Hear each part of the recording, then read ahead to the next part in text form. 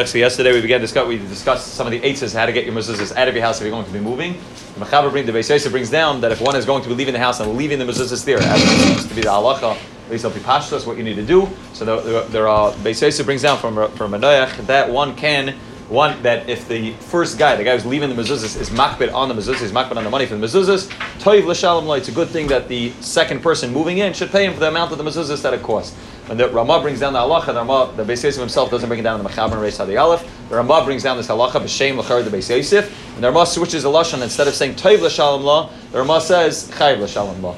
And the place can discuss exactly. The Bar Gola seems to say that l'char the Ramah is wrong. The Ramah is coming from the Beis Yosef, is coming from a Manoach who said toiv l'shalom lo ve'ein b'tzion b'yado. He said that there's no chiyuv to pay him. It's a nice thing to do. It's a good thing to do.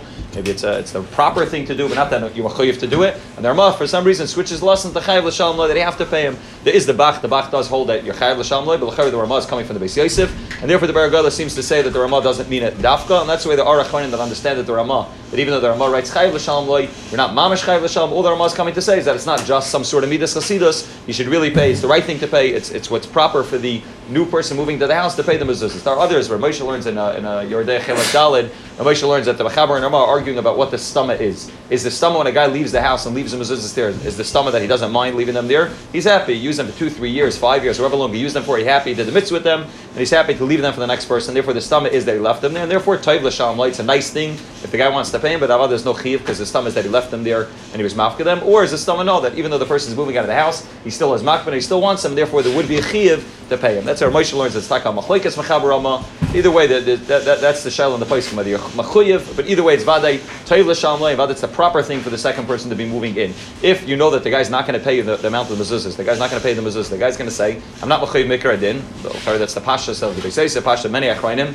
They're not like the simple reading of the Ramah. I'm not machuyev mikra adin. Therefore, I'm not going to pay you. So then like we said yesterday, the best eitzah is take them off, switch them out for less mahodim mezuzos, and then you don't have to deal with the guy moving in order to make sure the guy's going to pay you. The other shayla the place can discuss is how much does he have to pay you. Let's say you have mahodim mezuzos that cost $200 a mezuzah, and the guy says, listen, I'm not machuyev to pay $200 a mezuzah. I could get a mezuzah for $50. Just because you have more mahodim mezuzos, I'm not machuyev to pay the amount of mezuzos. And that's the pashas of the achronim. The achronim write that the din is with the new person moving in. That he's not machuyev to pay the amount because again, you're leaving them there because it's a sakana for you.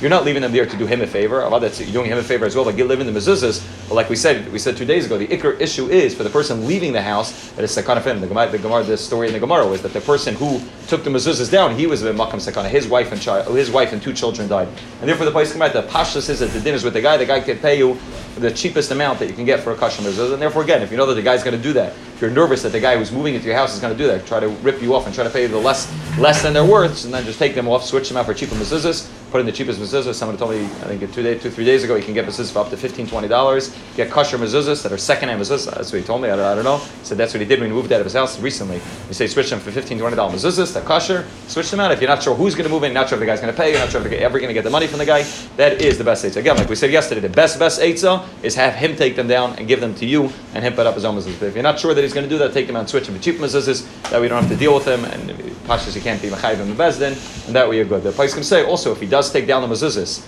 for some reason, let's say he wants to put up his own mezuzahs, you leave your mezuzahs there, and he decides he wants to put up his own mezuzahs. If other he can't keep the mezuzahs, if other they're your mezuzahs, there's a chiyuv, there's an isser for you to take them out of the house, but they don't become his mezuzahs.